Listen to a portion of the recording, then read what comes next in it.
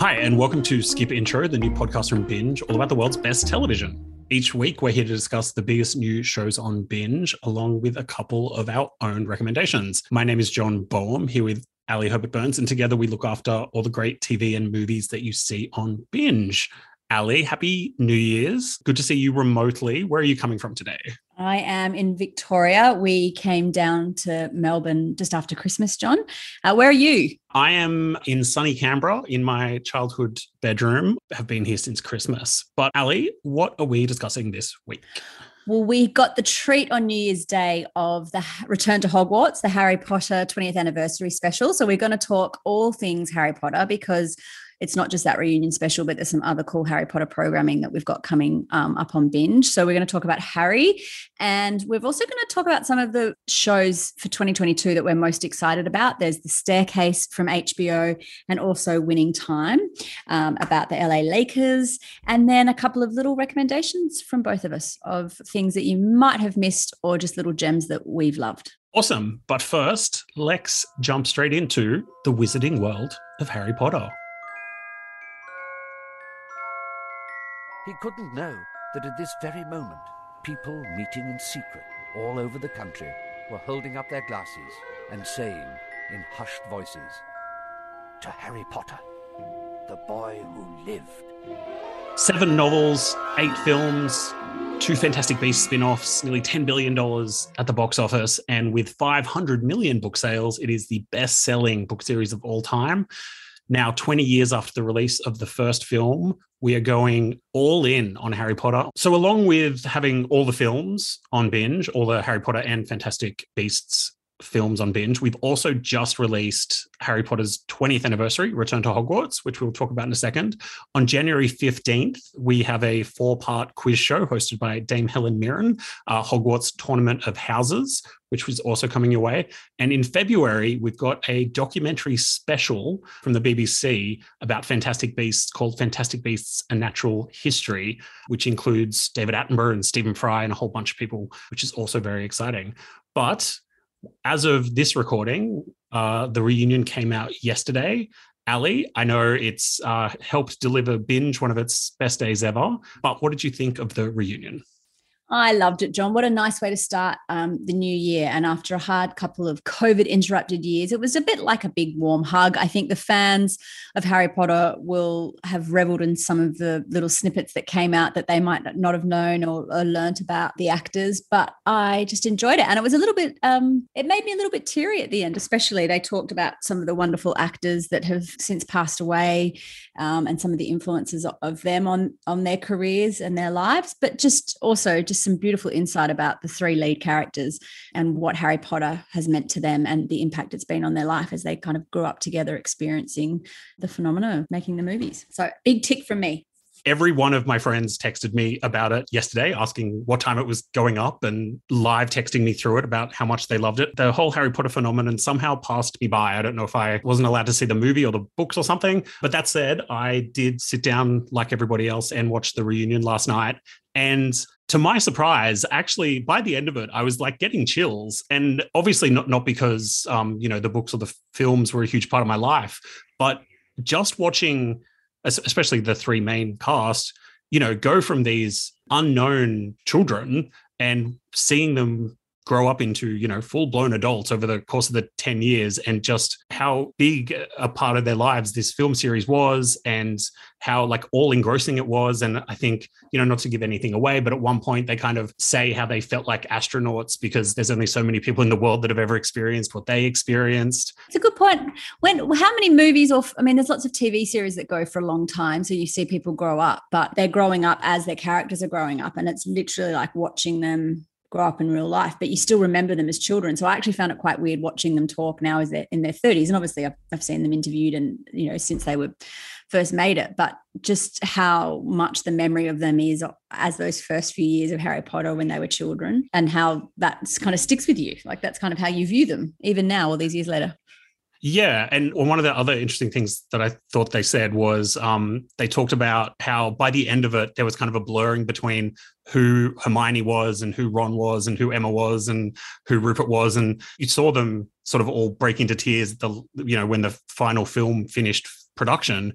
But yeah, it really seems like they went through something, for better or worse, where they grow up with something that's so attached to you and then have it end. Yeah, I even as, like I said, someone who's not that invested in the films, just as a documentary and as an hour and a half of television, I found it incredibly compelling. So I'm sure someone who's a fan of Harry Potter will need no convincing, but I would just say, if you're, a little on the fence, or you're like, oh, I'm, haven't seen all the films, haven't read all the books or whatever, I would say this is still an incredibly compelling sort of 90 minutes of TV. So if you have any interest just in sort of general filmmaking, even, I would say this is absolutely worth a watch. And yeah, like I said, I kind of walked away with it from chills because, yeah, it gets quite personal about their experience making it and growing up and what it meant and who loved who and, yeah.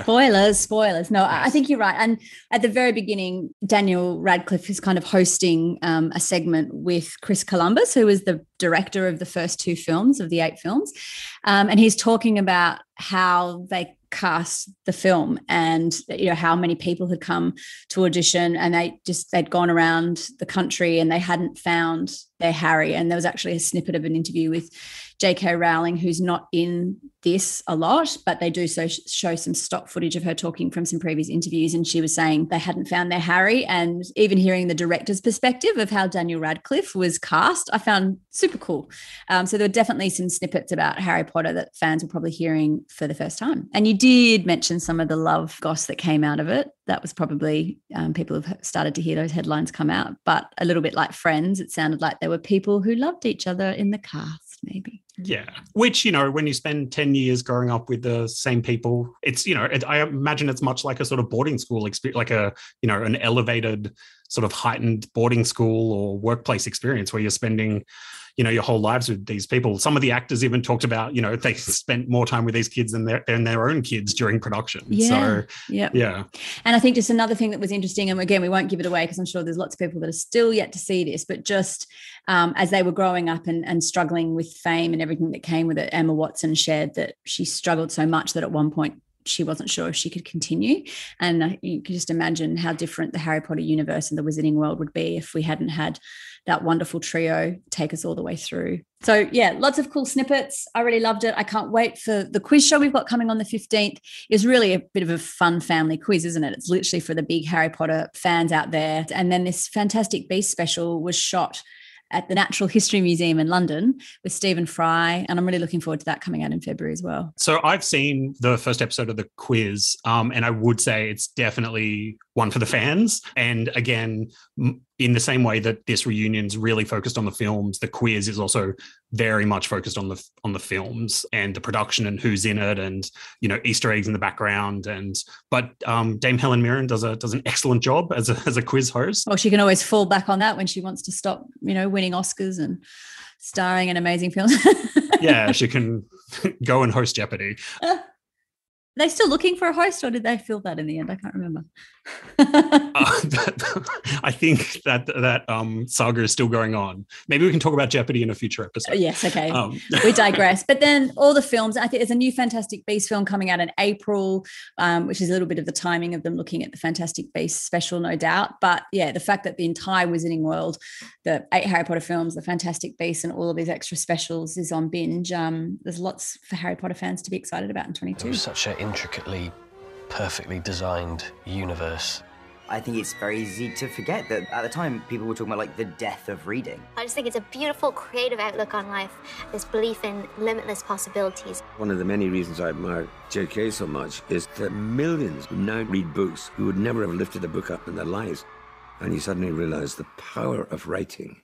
So while there is plenty coming your way in 2022, I just wanted to highlight a couple of things that are actually returning series, which we've got new seasons of coming very soon to binge. So Discovery of Witches is returning with its 3rd and final season, January 9th. HBO church drama, The Righteous Gemstones, is back for its 2nd season on January 10th. Everybody's favorite Zendaya vehicle, Euphoria, is back for season 2, also on January 10th. And then a little bit later, we've got a new season of Raised by Wolves in February. And I know everyone is very excited for the long-awaited return of Barry, which we're hoping we will see maybe March or April, but that doesn't have a date yet. But needless to say, lots of your favorites that you've probably waited a little bit longer than you wanted to for new seasons are on their way back. Woohoo! How many good titles are there? There's too many people to remember, but isn't it exciting to know that lots of them are back? I think nearly everything's past its initial COVID interruptions now. So lots of things flowing for 2022. But can we jump into The Staircase? I am so looking forward to this show. We don't have any dates yet from HBO, but I watched the French documentary or docuseries that is on Netflix, which I think it's called The Staircase. And this is a drama of a real life event that happened. So it is about the trial of Michael Peterson, who is charged with killing his wife, who fell down the staircase in their home in America, wealthy couple. And I just can't wait to see how and where HBO Max take this. It stars Colin Firth as Michael Peterson and Toni Collette as his wife. What else do you know about this, John? That's about it.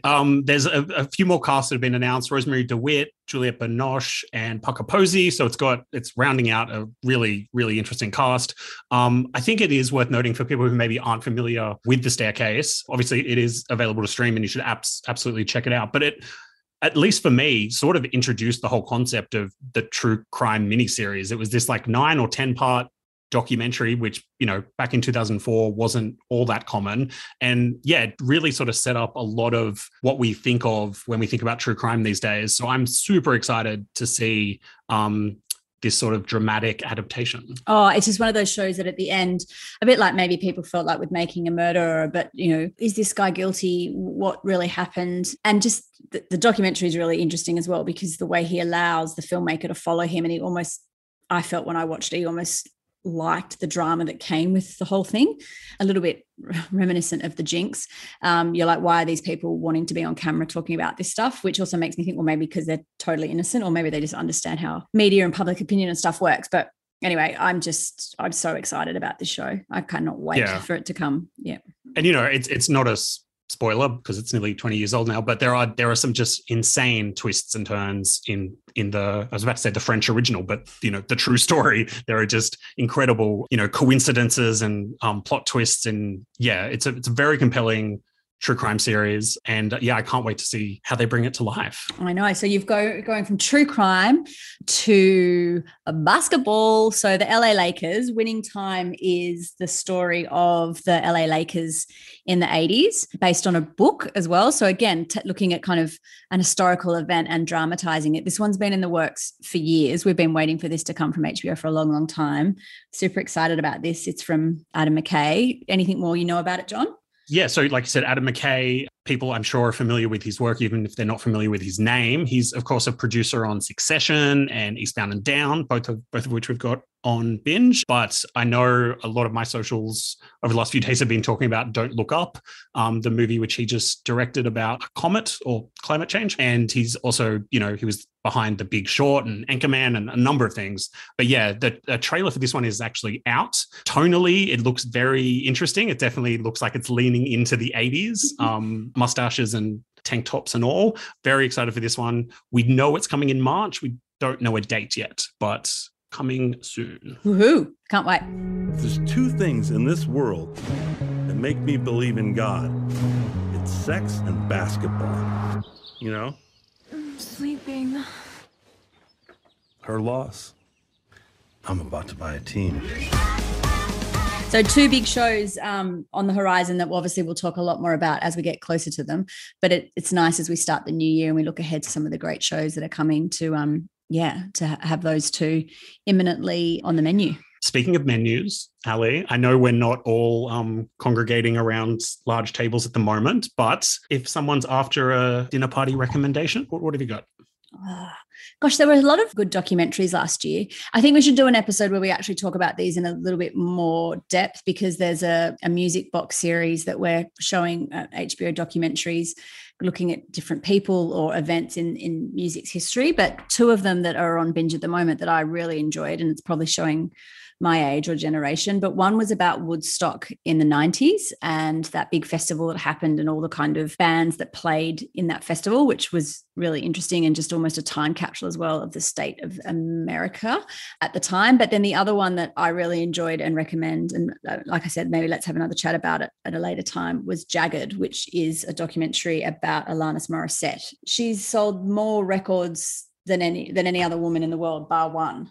So the second most records sold for a female artist, and just so much behind her story that I didn't know about. So I really recommend that if you like music and docos and the 90s. Awesome. What about you? What's a good John reco? Well, this is a very John reco. One of the very first things I actually discovered when I first signed up for Binge, before I worked there, was a stand-up comedy special, which I only even clicked on because it had such great key art, called Drew Michael. For those at home, John, what's key art? What do you mean? Like the picture that you see when you open up the platform? Yes. So this was in one of those like recommended collections where it's like, you've watched this, so check out this. And it's just this like beautiful, stark blue, photography. And I was like, this looks like something I might like. And it is absolutely something that I liked.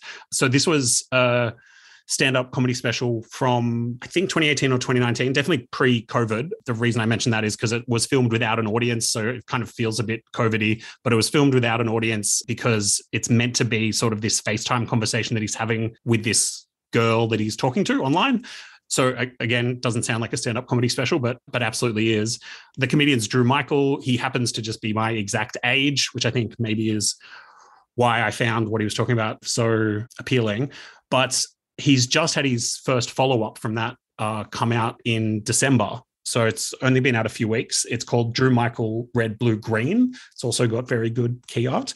But I've watched that over my little Christmas break.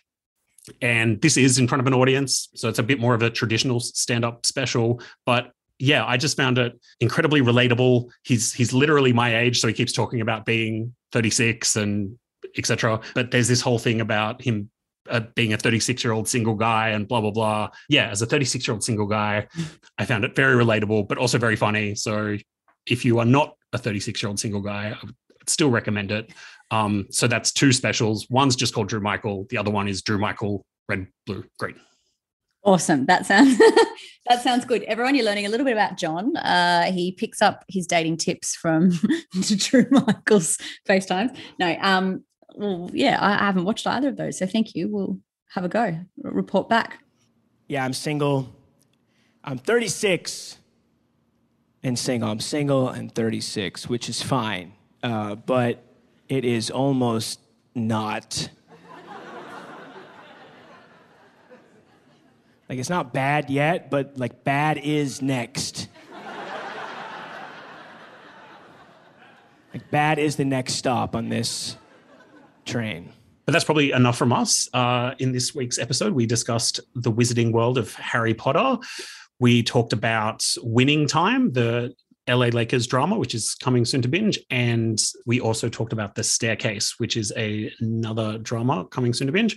Ali's recommendation for us was a couple of the Music Box documentaries, but especially the Alanis Morissette ones, which you can find all on Binge. And I embarrassingly talk to you about Drew Michael's various comedy specials. And your dating life. Yeah. Yeah, and my dating life. Something to look forward to next week. You can, of course, find Binge on your favorite device. I'm John Boehm. Ali, thanks so much. Great to see you remotely. Thank you for listening. This podcast was produced by Dan Barrett with audio editing and mixing by Chris Yates. And we will be back next week with more suggestions on what you should check out on Binge.